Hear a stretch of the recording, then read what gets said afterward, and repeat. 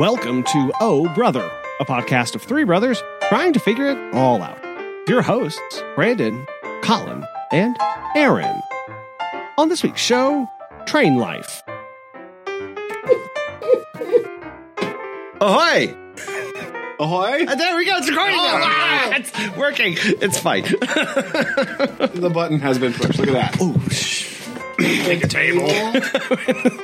Look, things are going fine. We're all on. It's fine. It's all good. We're all good.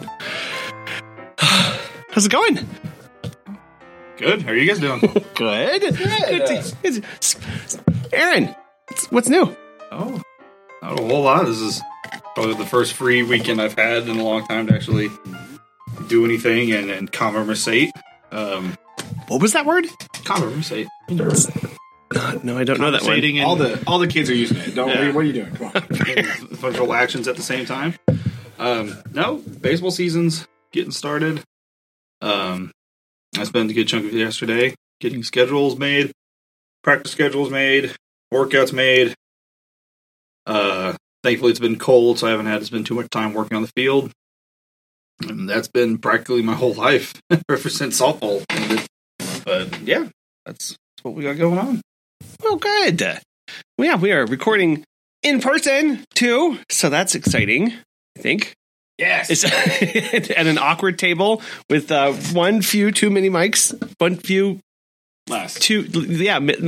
less mics. Not enough microphones, Colin. That's how math works, okay? Also the childhood table that we grew up eating Thanksgiving on. Mm-hmm. And That is true. folding out table. So it's got some history, got some miles on it. I mean, card tables from the 70s are just where it's at, really. I feel like they're underappreciated format. Okay? Just need to show more love to 70s card tables, right? That's the vibe here. Whenever I go somewhere and they're like, "Hey, go get the kids table," I automatically think of a light brown square folding table from the 1970s. Are they still making you sit at the kids' table? That's a little rude. I feel like... I'm just saying, just in general, it's like, oh man, is there a kids table somewhere? Like, this is my first thought. We could be at a fancy dinner. We could be at a banquet of something, and it's like, oh, the kids table's over there, and I'm like, is it brown and is it square? Kids tables must be square at all times. Otherwise, it's true. With a weird top on it. It's like faux leather, like it's a soft top, but man, this is great Foley work for people can. It's true. It's really loud. Yeah. No, you can pick it up through this. I'm holding this so that I can. I am the boom right now. Right? That's how it's working. I am the boom. That's right. Oh man. Well, yeah. I mean, it's been a lot.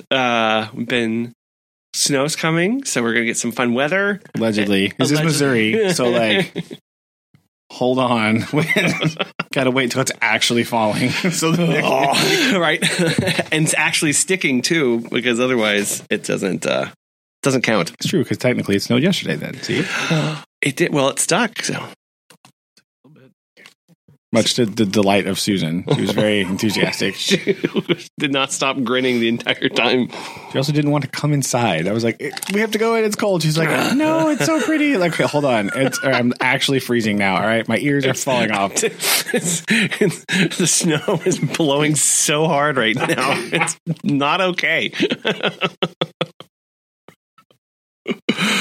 Oh, yeah. So we survived that. And, off to new things, but yeah, we went on another. I think I told you we went on another train ride. I showed you those pictures and stuff. So it's firmly getting better at train life. So it's very important now. I think it's becoming our second trip. It's very integral to us and how we operate as a family. I see bright futures for us. The trip to Kansas City by train. Ooh, integral part of a functioning society, apparently. Who knew? Never seen anyone so excited since the 1980s when trains were first invented. We're going to take on the railroad. Kids, come on now. It's definitely not part of my personality to do one thing one time and be like, this defines me and everything about me forever. Multiple times. No. Yeah, this is how I am now, forever and always. Known as a train guy. So Exactly. It's kind of a thing. I don't know if you know. what's those pictures when you see of like kids will look at a list of these things and define the rest of their life? One's like a medieval knight, one's like a dinosaur, one's like a train. Yeah. That's going right now. Right now. This week. It was dinosaur last week. Trains this week. Wait, Aaron, wait till he finds out about dinosaur train. Okay, Yeah. hold on. Wait a minute. Oh, Have you got to the point where you can identify trains? No, I'm not. One of those. What Are are you those a called? train spotter? No, I'm not a train spotter at all. So He's no. out there with his camera, right? Spotting them.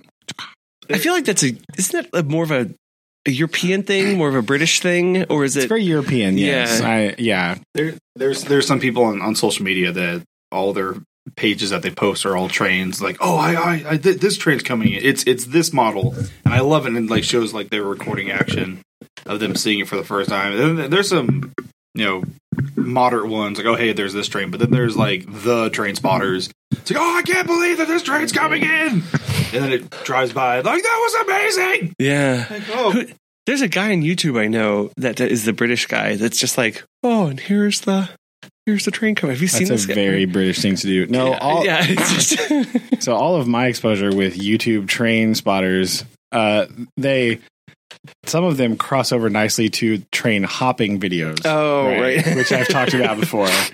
Indeed. So a couple of them are like, they're like into trains. They're like, oh, that's really cool. It's this kind of look or whatever. And then they like sneak a ride on a freight train and are like going across Germany illegally on a freight train. So like, there's that. That's the crossover that I have. Okay. yeah, I had to do a quick YouTube search. His name was Francis Borges. He's that British guy, but like the camera work that he has a GoPro like attached, pointed at his face, and it catches like his reaction when he does it. Yeah. So Yeah. Yes. So you don't really, sometimes some of his earlier ones, you don't see the train coming in. You just see his like really excited face. Yeah. And him describing the train. And then later he'll edit the train coming in. Yeah. Oh yeah. I feel like it's better if there's an actual train in the picture, like so other train enthusiasts can see it too, right? Don't hog the train to yourself, guy. Come on. So no, we did the train, and that was our highlight for this week. I think really, really it was. It was really full on the train. The guy said they had almost 200 people riding it, so they were almost at capacity. So it was kind of interesting to see. But it was the weekend it was the weekend before New Year's, so there were a bunch of people moving hither, thither, and yon, apparently by train. So all our European friends are also laughing at you. They're like, 200 people on a train? Yeah, I know. Amateur, get out. I know. have you looked up the Polar Express?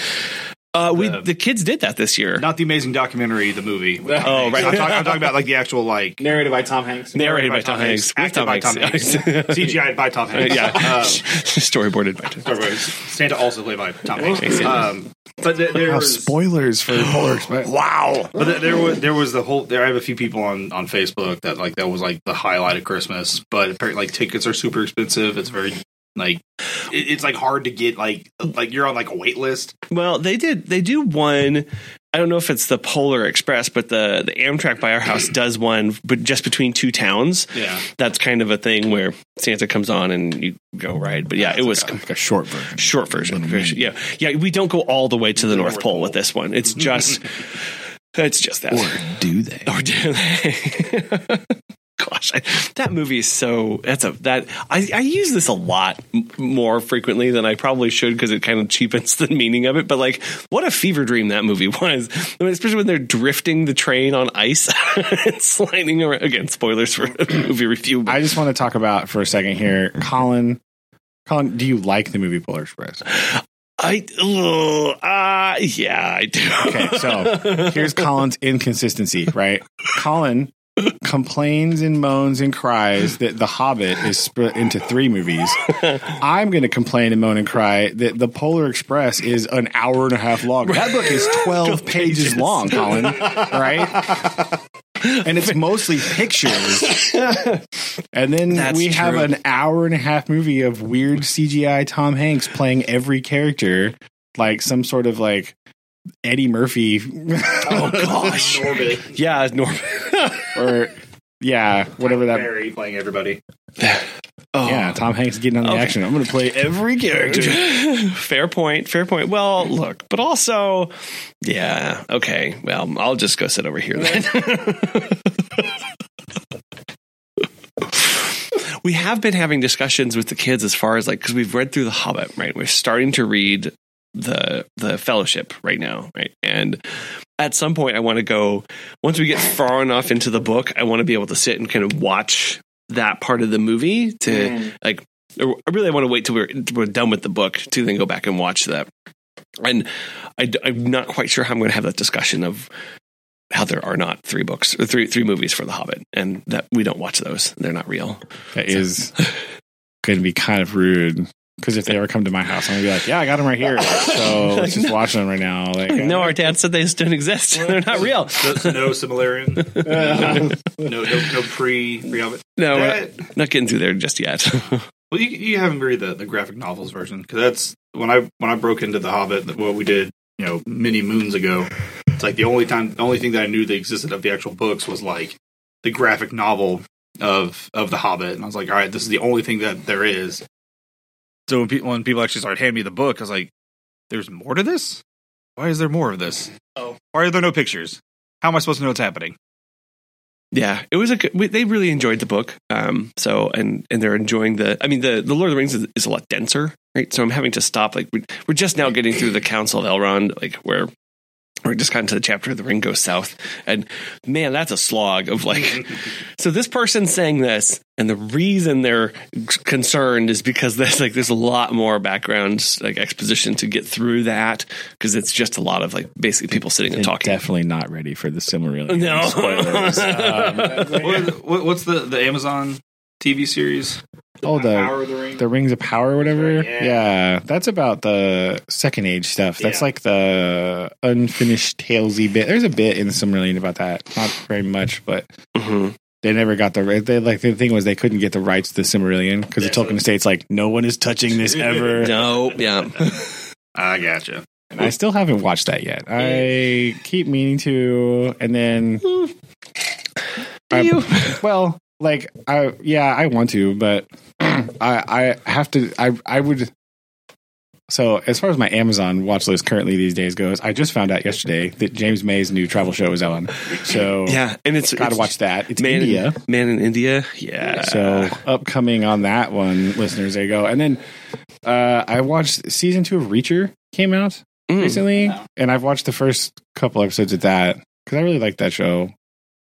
That's about it for my Amazon watching. I haven't decided if I haven't gotten the mood to watch Rings of Power, and I also don't know if I want to continue hate watching Wheel of Time, right? Because because like the first season was so annoying to me, but like still they did just enough to where I was like, well, I kind of want to know what happens, right? Like what's going on with this weird guy? Like what's happening? Like I need some closure on some of these characters, kind of. So I kind of want to watch it, but also I don't, because watching it the first time was such a horrible slog that I was barely making it through to the end. Right? I'm sorry, Rosamund Pike. I know that you put a lot of work into this, but I just don't know. I don't. And this is somebody I'm not a pre-existing fan of the Wheel of Time. I haven't read it. I don't really want to read it because I read somewhere that someone's like, yeah, in book 7, it gets really good. I was like, book 7. Excuse me? That's not something I want to deal with. So, yeah, I don't know. I haven't watched Rings of Power. Have you watched it? Did you watch it? Yeah. As a Lord of the Ring person, I felt it was my duty and my obligation to watch Rings of Power. If you're a fan of the Lord of the Rings, watch it just so you can say you watched it. It has Lord of the Rings in the title. Mixed bag for me. Like, I thought some parts were interesting, but I wasn't like grasped the whole time, like watching like any of the other Lord of the Rings movie. I don't know if it was like kind of a cash grab or if they just wanted to fill the void of action fantasy, but watch it through once, you'll be good to go. Like, it's got some interesting, like, oh hey, like that makes sense to hear, and then it like completely forgets about it. But if you're a Lord of the Rings fan, watch it, get it out of the way, say you did, move on. I feel, does it have?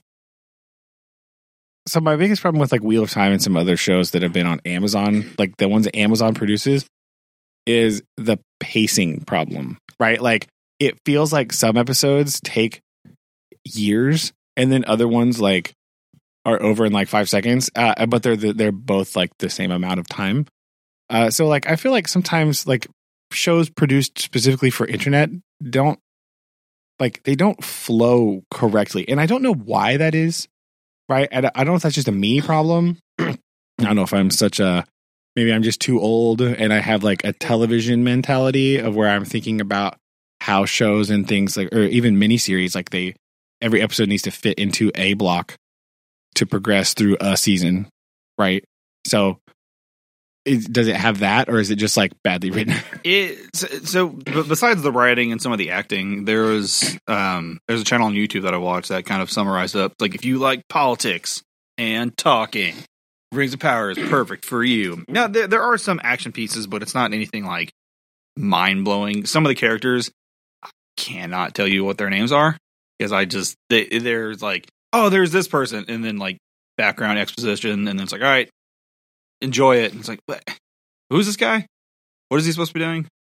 And some of like the minor characters or the characters that you're like supposed to root for, like, can you just like something happen to you so we can move on? You're kind of taking up the screen, and so your scowling face isn't really like doing it for me, because there's characters that are supposed to be, you know, they have the elves, they have they're not hobbits, they're like subspecies of hobbits, and then like they introduce some like the other characters, and they talk about, and you visit some of the kingdoms that no longer exist, like, which is kind of cool.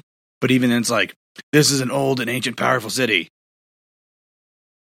and like what like can you give more? Like, would that be Numenor? Is that what you're talking about? So there's Numenor, and it's like, look how grand this city. It's like a kid like who's doing a like a group project, and it's like, oh man, like, oh, I want more information. No, you're not going to get. Okay, well, next slide. And so there's a lot of that. There's the plot is, you know, they're trying to, you know, search out the evil that was once there, and there's kind of like a revenge quest that's kind of like supposed to be like pushing the whole plot, and you kind of forget after like the second episode that that's like what the point of the story is, and kind of having it's supposed to like piece all these, or have all these things pieced together, and at the tail end it's supposed to be like, boom, mic drop.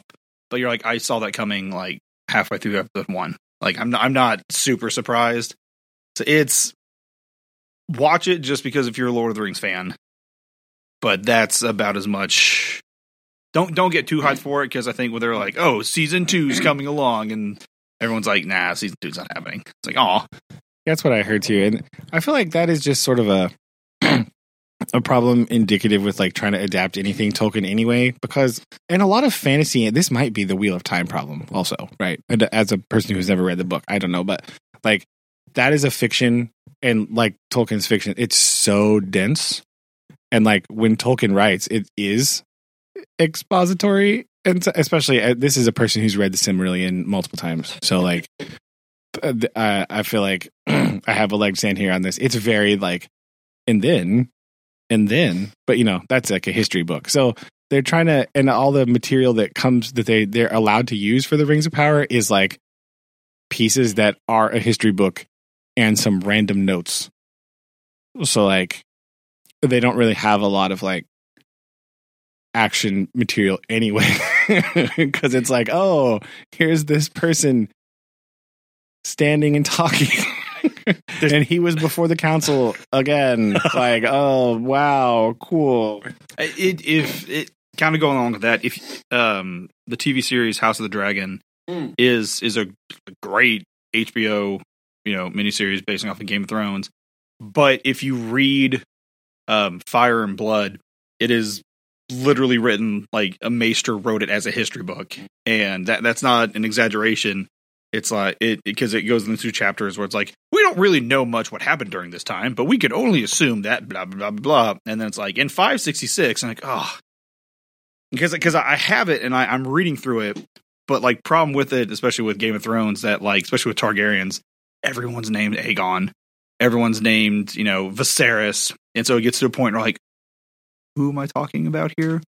And so like it's kind of cool being a history person, like reading that aspect as it's a history book. But like when you watch the show, because I got to the point where it mentions it, the series in the book, but it's like maybe a few pages. It's like, and then like you go to the TV series and it's just like, all right, we have to hit this talking point, this talking point, this talking point, make up everything else. And the way that the Game of Thrones people did it, there's a lot more like intrigue. There's a lot of more things that grab your attention.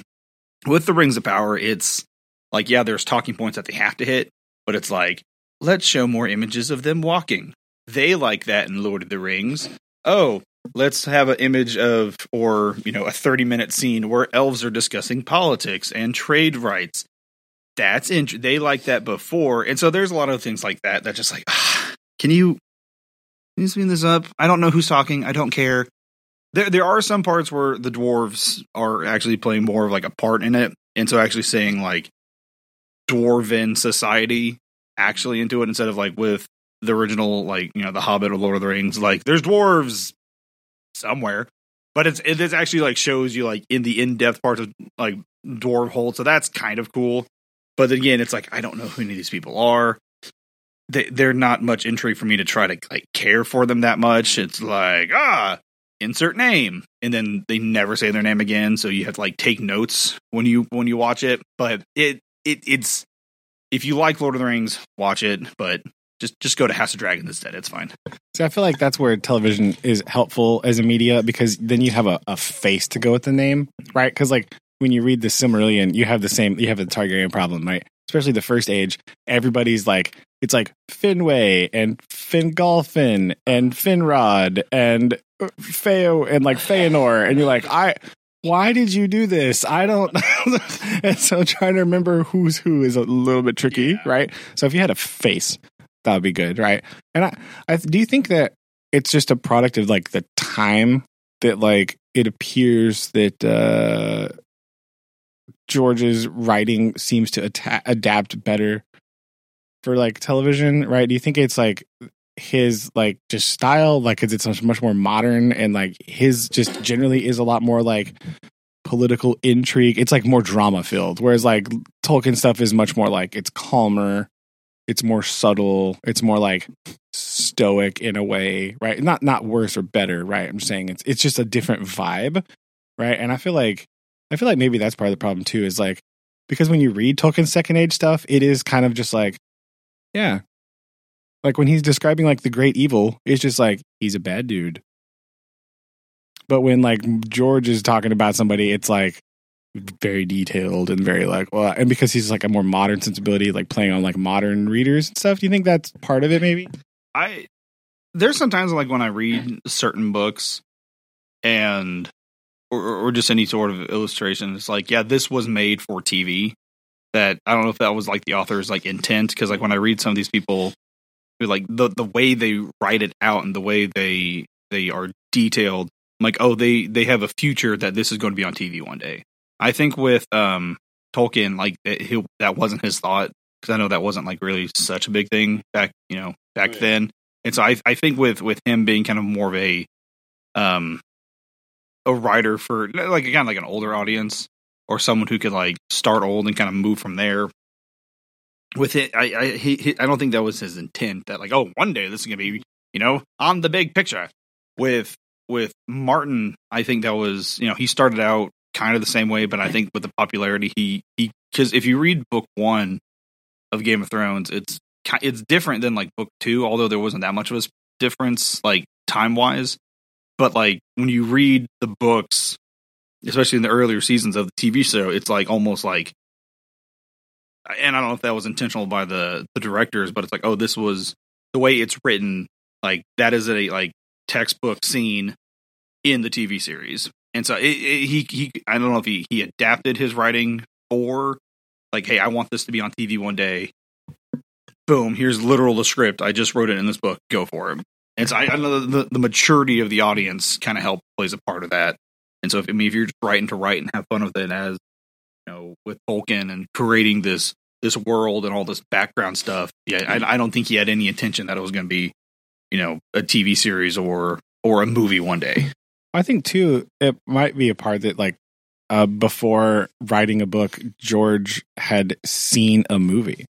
Yeah. Right? Like he had watched television. Like those mediums existed. And so like I think they probably influenced him just because of the environment of living and being born, you know, like later. And because they overlap, I don't remember when George was born, but like, you know, Tolkien died in the 70s, so like he was alive like way. So when Tolkien was like a little kid and stuff, there is no TV, there is no movies, right? Like you get the radio, right? And so like just like being exposed, and like so Tolkien would just read books only, and so when he would write, that was his influence. And whereas like Martin, like. And like later writers, like just the fact that you have watched television influences the way that you think about storytelling, or the fact that you have seen a movie, right? You now can think about stories in a slightly different way. Like your plot diagram kind of goes a little bit differently, and you can think about things a different way just because you're exposed to different media, right? And so I think that might be part of it too. Like just they come from a different time, even though they're both like medieval high fantasy-ish thing, right? Like when you're writing during, you know, the World War One, and you're just talking about like overcoming obstacles, right?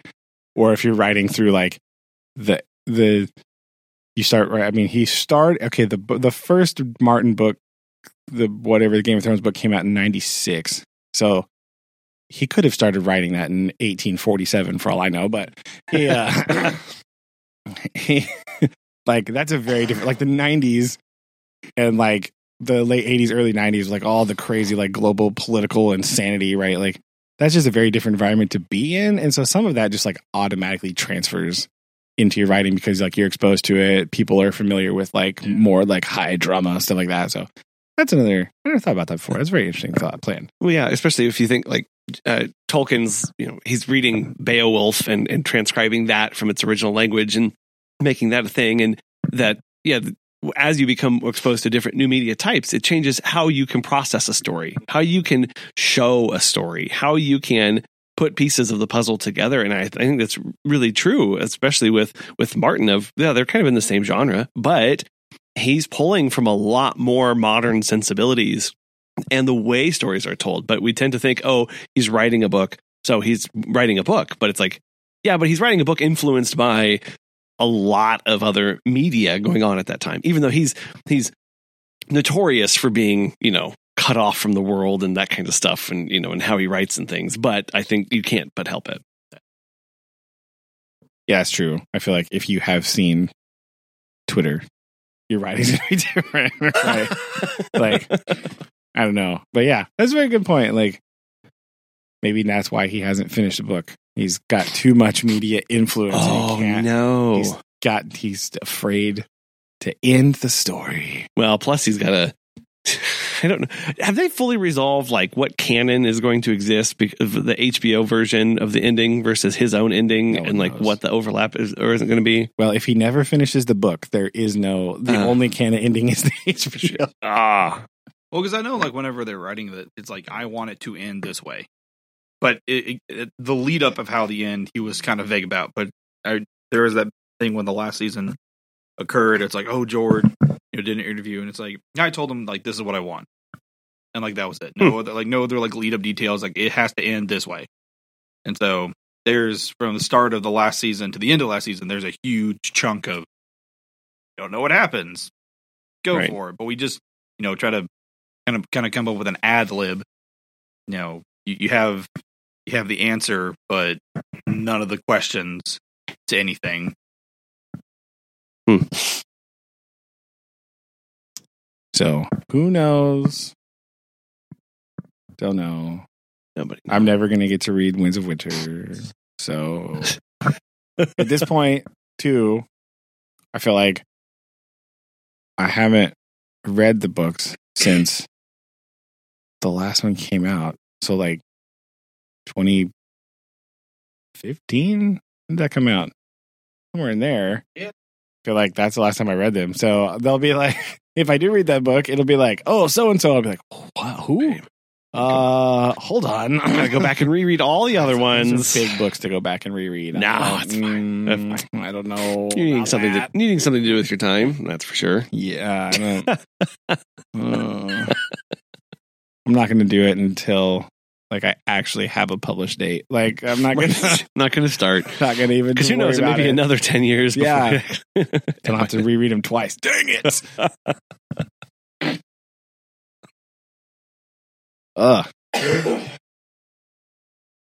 So, segueing into a brief aside here of a television show that is slightly better than it has any right to be. Right. Oh, Susan and I over break have been binge watching SWAT. Right. So it's like a modern. It's like based on the 1970s TV show or movie, and it's like I don't know. It's about like Los Angeles SWAT team or whatever. And this show just sounds like a normal cop show, but it's actually not too bad. It's pretty good. okay. But the most important part about this show, right? Are the characters pretty good? Yeah. Are they a little too overdramatic sometimes? Yes. But like they're at least attempting to tackle in their own way some of the modern problems that are faced with like police and stuff like that, right? So they like address these things, which is Okay. nice, where other cop shows are just like, anyway, here's the back. Right. So like they mentioned that it's like you get kind of like they talk through this thing. It's very interesting. But the best part about this show is I don't know who the cinematographers are, but they just go ham. Like I don't they've just been told like, yeah, just go for it. And some of the shots in this show are insane. Oh. For like car chases or Like what? literally anything. Oh. Like the one the other day, they were going into this like warehouse thing with like night vision, and one of the dudes got punched and his night vision goggles fell off, and they're on the floor. Right, cut to wide shot where you can just see these shadows moving and the green glow. The camera then zooms into the night vision goggles, so then you're looking through the lens that are sitting on and the then- floor. and then from the floor angle, you see the action happening from the floor angle shot. Wild. Oh wow. It's insane. Like these people, I don't know who they are, and I don't know what they're. Whoever's just letting them go ham. Right? Good job, because they do love the modern. I've noticed it a lot. Actually, I first started noticing this in Shark Week, believe it or not. But the modern, like, because drones are so popular, right? And you can get like crazy shots with drones. They'll do like drone like chase things and like crazy Okay. stuff. But like the 100% overhead straight down shot with is like the most overused camera angle I know. since drones became a thing. Like they do it in Shark Week all the time, and this show has it just everywhere. Yeah. Oh, it's interesting. I was just looking at something came across my social medias where the guy was camped out in like a most crocodile infested part of the world, wherever, and he shot it all via drone. And it is all of these overhead shots. And at first you're like, oh wow, this is really cool. But then like you lose sense of scale of. It's so disorienting to see it from that position of like, oh, that actually needs to be used really sparingly for this to actually make sense. They use it sometimes where it's like they did one the other day. They were like going through the alleyway, and they did and then the drone was like following. Oh, okay. So it looked like a top down like scrolling dungeon crawler thing. But like, but I was like, the camera people on the show just need to be acknowledged. Like the acting is pretty good, storytelling is good for the most part. A little too much like machismo sometimes. It's a little heavy-handed. Okay, calm down a little bit. But the camera work is the star here. Like, it's really good. Okay.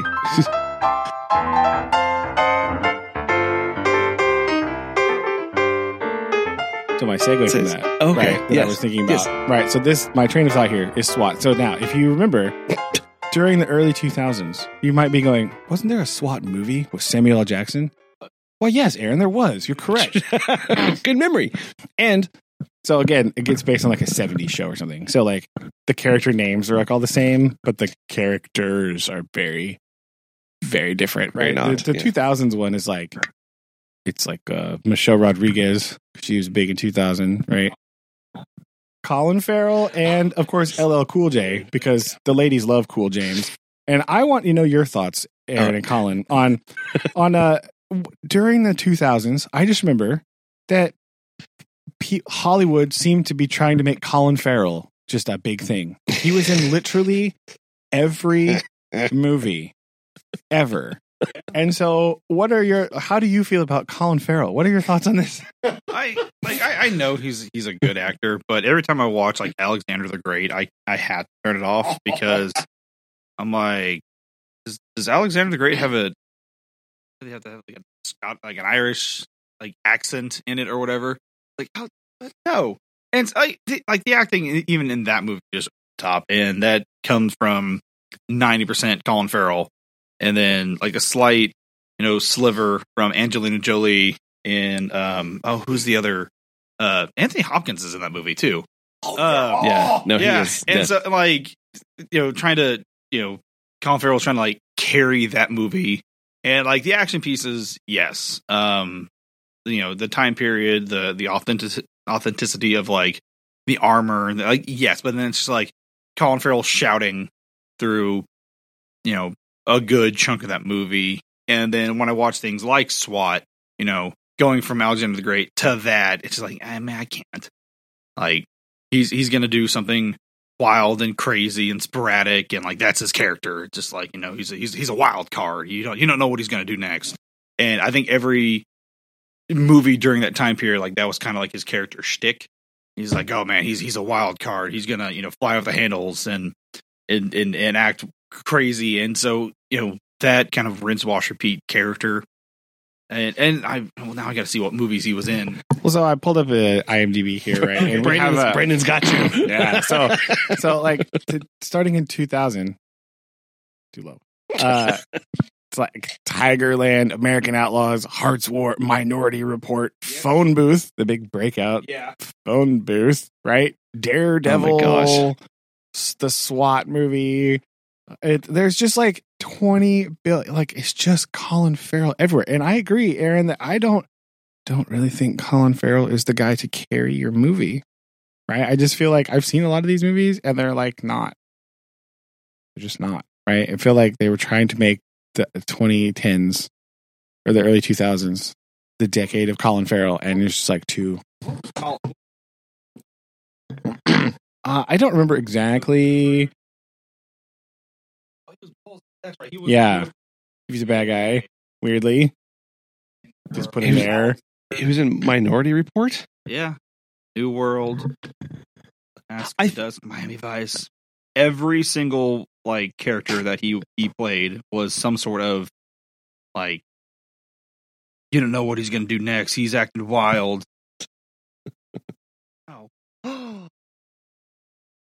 Oh, thank you. We have a slight break in the action here, but Hi. What did you just deliver? Coins and coal. Thank you very much. do we need to ask her about her opinion about Colin Farrell here? Do you have opinions? No. You're fine. Thank you very much. Really? Oh, it's 2020. But I mean, like even like some of these, like the early 2000 action, which I can pretty much summarize an action scene. There's a character shooting. There's about 12 camera breaks in the span of like 5 seconds, and then it's shown an image of ammo on the ground, because that sudden like it's probably smoking too. Smoking. I really like the long take and something not like 1914 World War I movie that was like all one continuous Oh yeah, shot. that was cool. But like in a lot of these early action films, like the go-to thing, It's a giant spider running across the floor right now. Hold on, keep talking. timesies. It's coming back. Was that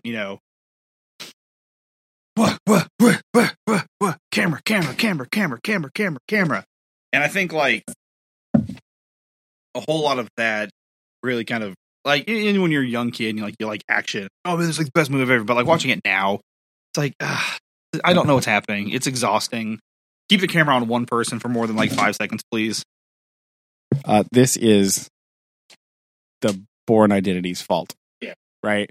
This movie made it cool because like when that movie did it was like new and interesting and exciting. And then like other people were like, oh, everyone really liked that. We should do that too. But then they did it like worse. And so it was just... Yeah, it's just constant. What is that called in cinematography? When it's just like the cutaways. Yeah. Cut. Like I don't know what's happening. And a lot of those movies that he is in during that span of popularity were like that. Even like in some of the scenes in Alexander, like if they could just stay the camera on like this certain scene for 10 seconds, like the battle with Darius, like that the Gargamella. Oh yeah, the battle of Gargamella. Like that scene's like if you just straight on phalanx for like 10 seconds, this would be actually a pretty like watchable movie. But it's not. It's like marching forward, they've got to stab, the horses are charging, like one guy's impaled, and then it's like cutaway. Stop it. So they have too many cutaways in the movie Phone Booth. A movie about a man trapped in a phone booth. Like he can't even go anywhere. Like he's just standing there, not doing anything. But even with a movie like that, like his character, where it's like calm for 5 seconds, and there's like, hey, everybody calm. Like that's like the sudden outburst. Like in SWAT, that was his character. He was a pistol. He was a rogue. Like I don't know if I want this guy on my team. He can't be trusted. And then something happened. Like, see, I'm proven right. And then something else happened. Like, I guess I was wrong about you. Like almost every character that he faces, and even in Alexander, keep going back to it. Like I'm the leader of I'm the king. Just like I'm the son of Zeus. Like stop shouting. Like just chill out. So I think that character is no matter what he's playing during that time period are the exact same. Yeah, that's a good point. And I should point out in the new show, the modern show SWAT, right? Because in the movie he's playing the character Jim Street, right? Which is the name of the guy in all the. That's the name, right? They all have the same name, right? But the guy in this show, like he's at the first couple seasons, he's like that too. But it's like much more subtle, right? It's played much better on television, right? It's far superior to like he does like roguey things, but he does them like quieter, and like you have like the motivation for why he's doing it, and so you like have sympathy for him and you understand where he's coming from. You do still go like, if you had just talked to somebody, this problem would go away. But it's fine. Oh, it's yes. fine. There's a lot of that, like, I'm going to handle it my own way. Like, calm down. Stop it. Contrived fight. Yeah. Colin Farrell, it's crazy. He's only 47, like, which is a bit hard to believe because, again, he's been around for, most of our lives in his acting career. But yeah, he's always played the same character, and it was never different. But it's so weird because he's so acclaimed. Like people love him as an actor because he's been in so many different films, right? They're like, oh, that means he has breadth in what he's able to do. But I don't know if he does all those. I don't know if you want to be like, yo, I'm a great actor. Did you see me in Miami Vice? Yeah. Wait a minute. Answer's probably, yeah. I can't find the name of that movie. He is in some like movie that I watched not too long ago. One of my friends made me watch it, like a movie about gangsters or something. Oh, like a English gangster movie. He played the Penguin in the new Batman movie. Did he? Yeah. Oh, Yeah, with Pattinson. When Pattinson played Batman, yeah. he was the Penguin. So there's that. He's in The Gentleman. That's the movie that I saw. What was that about? American expatriate became rich by building a higher profitable drug ring in London. When word gets out he's looking to cash out his business, it soon triggers an array of plots and schemes, including bribery and blackmail from shady characters who want to steal his domain. It's a Guy Ritchie movie, right? It's a Guy Ritchie movie. Yeah. It's not named. It's a Guy Ritchie movie that isn't like Lock, Stock, and Two Smoking Barrels. So like, it's not. It's like not quite as good as that or Snatch. It's trying to be those movies, but it's not quite as good as those movies are, which is unfortunate. There was like something there. Yeah. There was like something there, but it just wasn't. I felt bored during that movie. I will say I did like the Batman. Oh yeah, yeah, I did like that. Hey, I knew there was lots of worry and concern about how it's Pattinson, right? Mm-hmm. Okay, would do. I watched this one thing that talked about like the evolution of live action Batmans, and the last few Batmans like all encompassed like different parts of Batman. Ben Affleck was like character like encompasses like the gritness of like Batman after doing it for so many years and how he's kind of like morphed from when he started to what he is now. Christian Bale version was like this is what Bruce Wayne is. Like he is a philanthropist, playboy, loves spending his money. And in the Robert Pattinson's character, like he's like it takes place like when he's first starting out as Batman, and how like his only reason for doing Batman is vengeance, and then like that arc that like, oh hey, this is actually not what Batman is like of justice. Like this is the reason of why he's doing it. So all three of those Batmans like take like a certain part of what Batman is, and I liked watching that, learning it now. It's like, oh hey, like watching the Batman, it's like, oh, this is, you know, Bruce Wayne, like when he's first starting out, like he's still trying to figure out what he's supposed to do, like how he's supposed to do it. You know, yes, running into beating thugs is like obviously what you do as a Batman, but the reason of why he does it is it becomes different, and all three of them play a huge part. But I really, really liked this version, although you have to watch it at night. Full volume. Okay. Because I think I watched, like, I think Shelby was at work or something. He's like, I'm going to watch the Batman.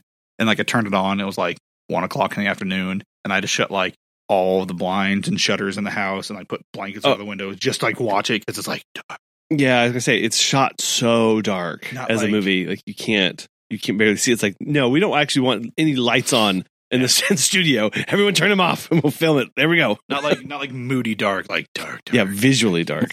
See, people that are always like, they watch a movie and they're like, well, that's not what it actually look like at nighttime. It'd be way darker. Like, yeah, but the point of the movie is to see the thing. Right. Okay. So maybe don't shoot a movie at night for real with no lights. Like, okay, it's like not. That's very unhelpful. Yeah, like I understand that's not real, but it's also a movie, bro. Right? Like, yeah. Also, I want to know, Aaron, on this spectrum of Batman, where does Val Kilmer Batman reign? What is his deal? What is that? So with Val Kilmer and even with George Clooney's, they kind of, you know, the fantasy aspect of Batman, because like even with DC, there's always it's supposed to take place like in the realm of realism, but then there's always like the one character that's like, this guy's like out of left field. And so with George Clooney and Val Kilmer's Batman, it's supposed to be like what the symbol of Batman is supposed to be, even in a realm of realism and in fantasy. Like this is what Batman is, like the figure of it and what he's supposed to do. Now when you get to the part of Arnold Schwarzenegger or Uma Thurman, you know, hard left turn. But even with dadgummit, get Tommy Lee Jones. Tommy Lee Jones. Who was the 80s Batman? Damn it. Michael Keaton. Michael Keaton. Even even with him, like the what was it? Like the realism of how the world is, like how the world treats the unknown or the downtrodden. Because the Penguin's character like started out with relatively good intentions, and then like society made him that way. Same thing like with the Joker. And so it's Michael Keaton's version. Again, dark movie, and it was also directed by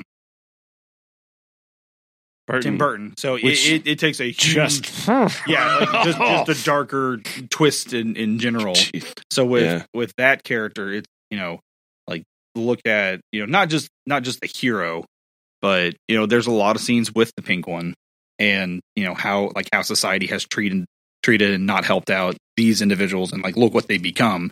And in the 2020, the Joker with Joaquin Phoenix, same kind of thing.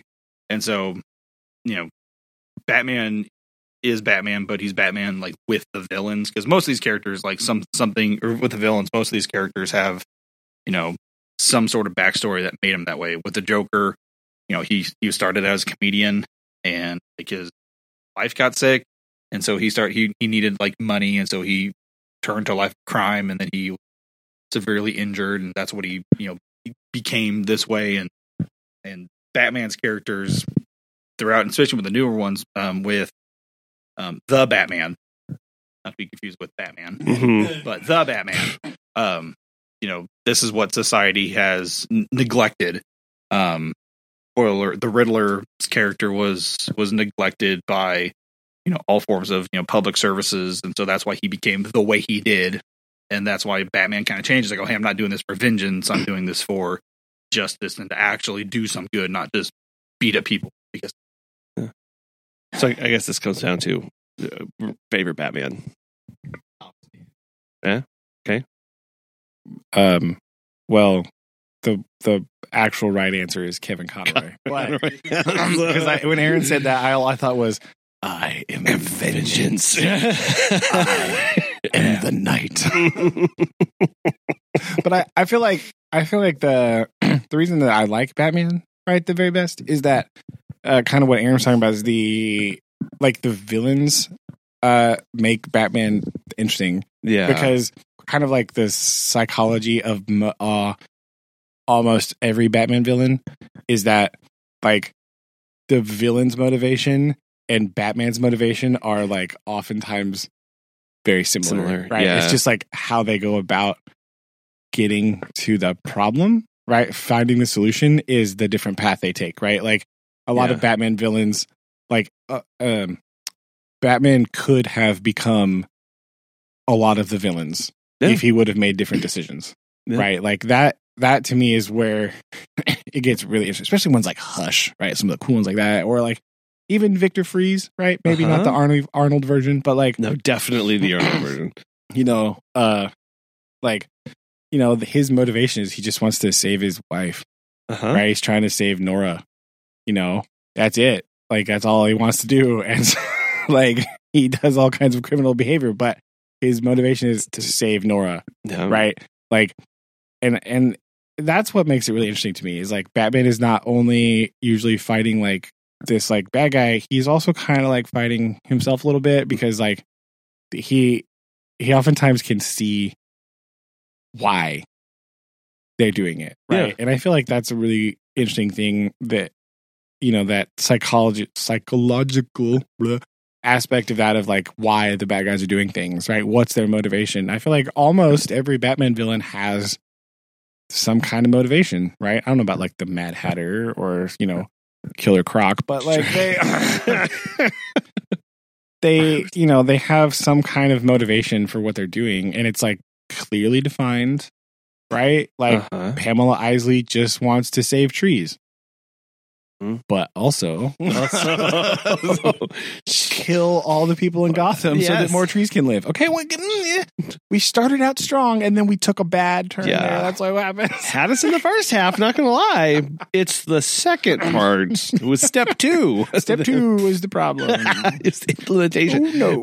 But yeah, and you see that, I think, a lot of where you see it particularly with just, I mean, honestly, like the Joker, like in most movies and even in the animated TV show of like the Joker will outright say like, "You need me, Batman." Like you need me. And at the time it was like, "Oh, that's right, because Batman needs somebody to fight." But like really it's like, no, Batman needs reminded of where Batman will go if he's not on the right path here. So he needs to see the end result of the Joker to keep him from going there. Yeah, to keep him doing. And I feel like that's something that I don't know, you probably didn't, but did you ever play the Arkham games, Aaron? Oh man, the game does such a great job of doing that, especially the second one. Well, the first one too, because the Joker is still, it's Mark Hamill still. Yeah. In the video game. Oh my God. That's actually Mark Hamill's best contribution to cinema history, is just being the Joker. Yeah. Like, it's incredible, but like those games do a really good job of doing that too. They like really pull in. It's like a really good mesh of like the animated series and like some of the movie stuff like pulled all in together. Because I think Kevin Conroy did the voice of Batman in some of those games too, didn't he? Yeah, he. I'm gonna have to look it up, but yeah, he like even from the animated series of the popular from that, like the voices. A lot of those voices are in like the later movies or in like the video games.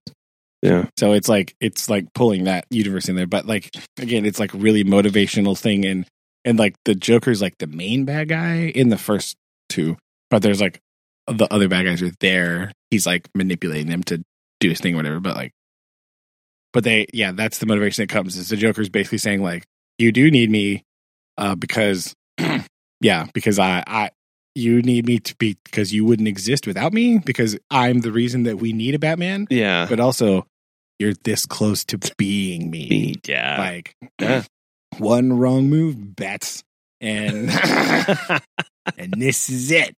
Right? No, it really has a lot of depth to it, and that internal struggle is really apparent to that, really humanizing him in that aspect of that continual internal fight through what he does. You asked about who the favorite Batman is. Oh yeah. And also kind of with the other stuff like you need me. I would have to say Will Arnett's Lego Batman. Oh. Talks a lot about like, I can do this alone. I am Batman. And it's like, well, no, you don't like guys that like have to do it alone. But even the Joker isn't like, no, like I am your arch nemesis. Like, no, you're not. Yeah. Like, no, I have no arch nemesis. And like kind of like that being alone. It's like you don't really have to do it. Mm-hmm. And so I think a lot of that. But I remember watching that movie for the first time, and I like the Lego movie. And I was like, well, Lego Batman might not be that good. It's really funny. It's definitely like a different take on Batman, but I just like the humor that goes into it and the visualization, because think of Legos, you always think of Lego Indiana Jones, Lego Harry Potter. It's like, like this is good. Like, what how's it going to do in like movie form? And the Lego Movie 2, and Lego Batman knocked out.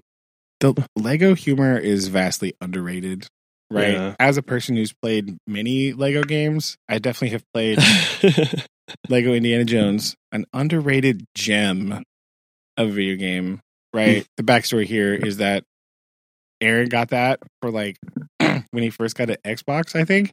Okay, and I was like, oh, Lego. I was older, right? I'm older than Aaron, so I was like, Lego, that's dumb. And I started playing it, and I was like, nope, this is sick. this is the sickest thing ever. So I've definitely played Lego Indiana Jones. I played Lego Pirates of the Caribbean, the Lego Batman video game, the Harry Potter one. The Harry Potter ones are sick too. I didn't play. I played one of the Star Wars ones, and the Hobbit and the Lord of the Rings one. And last summer, I definitely played like Lego City or whatever. You're like a police Lego guy. It's hilarious. It's like open world Lego. Yeah, let's go. But the Lego humor in general is so funny. I don't know why. It's like the visual. It's all just like weird visual gags. It's hilarious. in the earlier games, they didn't use like any voiceovers. They only used like sounds from the movie. Oh. And so, but like the visual humor or with the the visual comedy of it like plays such an epic role in it. And just like the exploration and the creativity. That's like Legos like yeah, whatever. Like when you actually play it, like this isn't actually like a game. Like you have to like solve puzzles, build things, and follow the story. Which I imagine like a 7-year-old kid trying to recreate Indiana Jones via Legos, like perfect.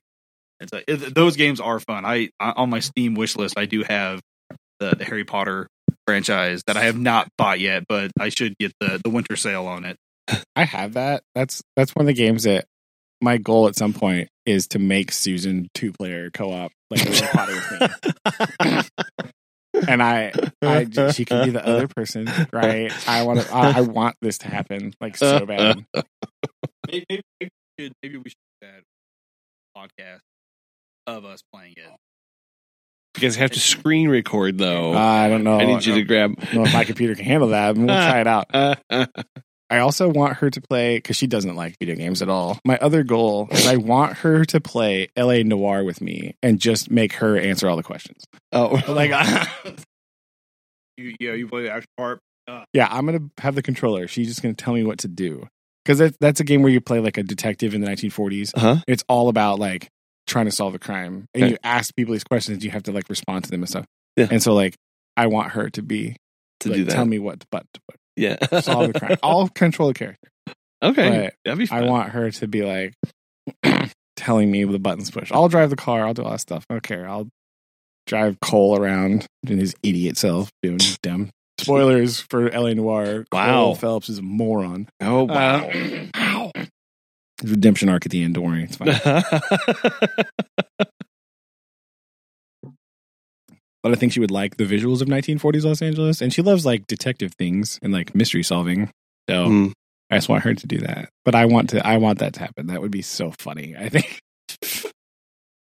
Yeah. Yeah, we'll have that'd be yeah. We'll see what we can. I don't know what kind of external forces we can do to make that happen. But well, yeah, we'll let you know how that goes. But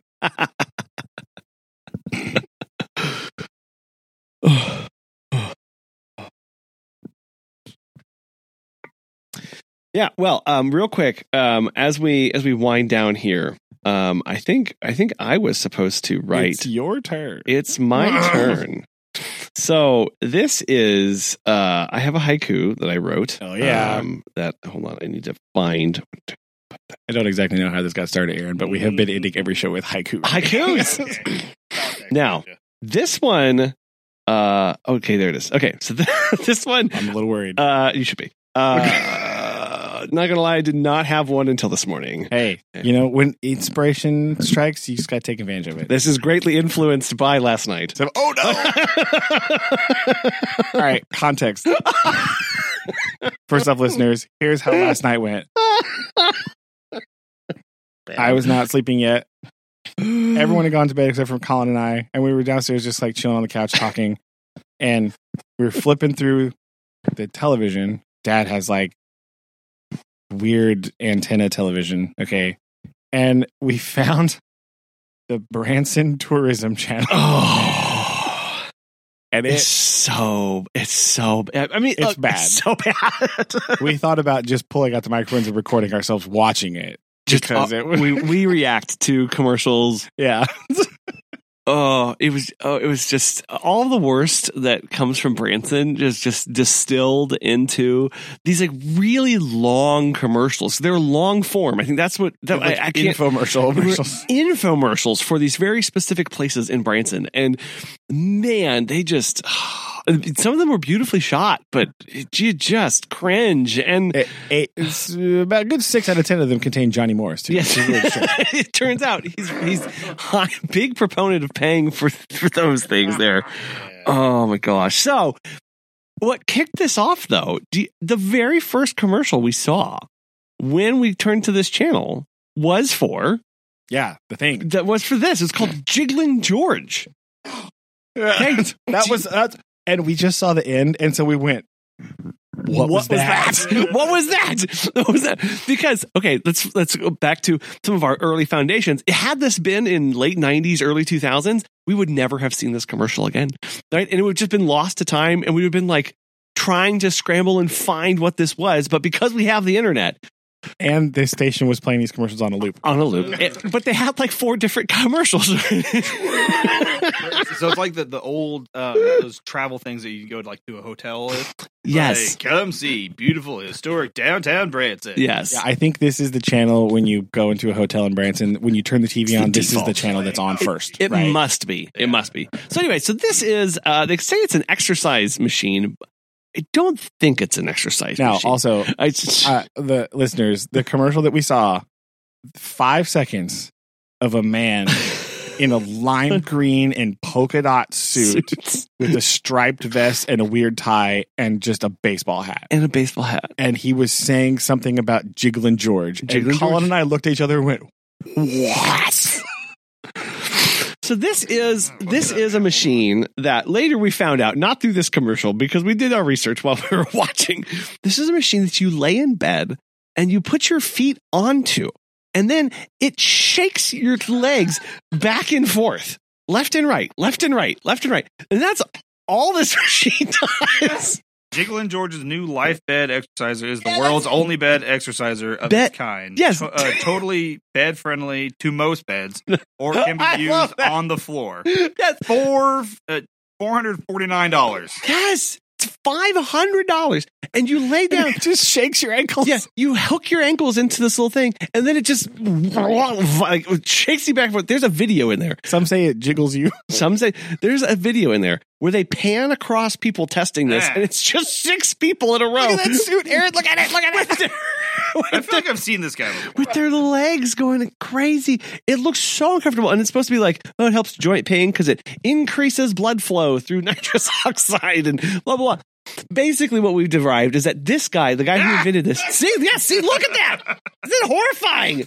There's little feet go back and Yes, forth. this would make it. That's a cutscene from the latest Saw movie. So is what funny, that, little feet just yeah, back and forth. It's so ridiculous. Aw. We are 100%. I am 100% convinced that this guy looked at what the gyms of the 40s and 50s were, and went, you know what we need? We need more jiggling in the gym. Because that's what we need. We need the little vibrator thing to come back and shake your hips back and forth to make it. Most of these people have like headphones on, their eyes covered. They're just laying there. It's a scene. It's 2 movies. Yeah, if the Matrix and the Saw had crossover, this would be where they're plugged in, they're cut off from reality, and they're being tortured. Like that's what this is. The shtick here, Aaron, is that if you go there, you can do 15 minutes free on one of those machines. Try it out for yourself.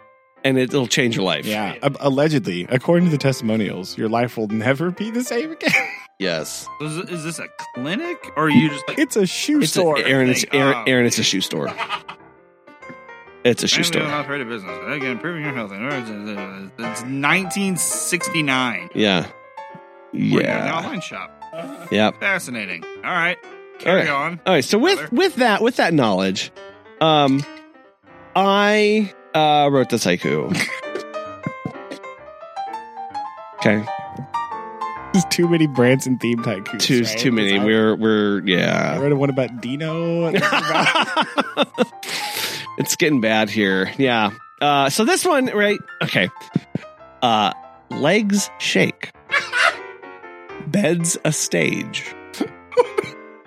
Jiggling George's dance routine. Fitness with a twist. Oh my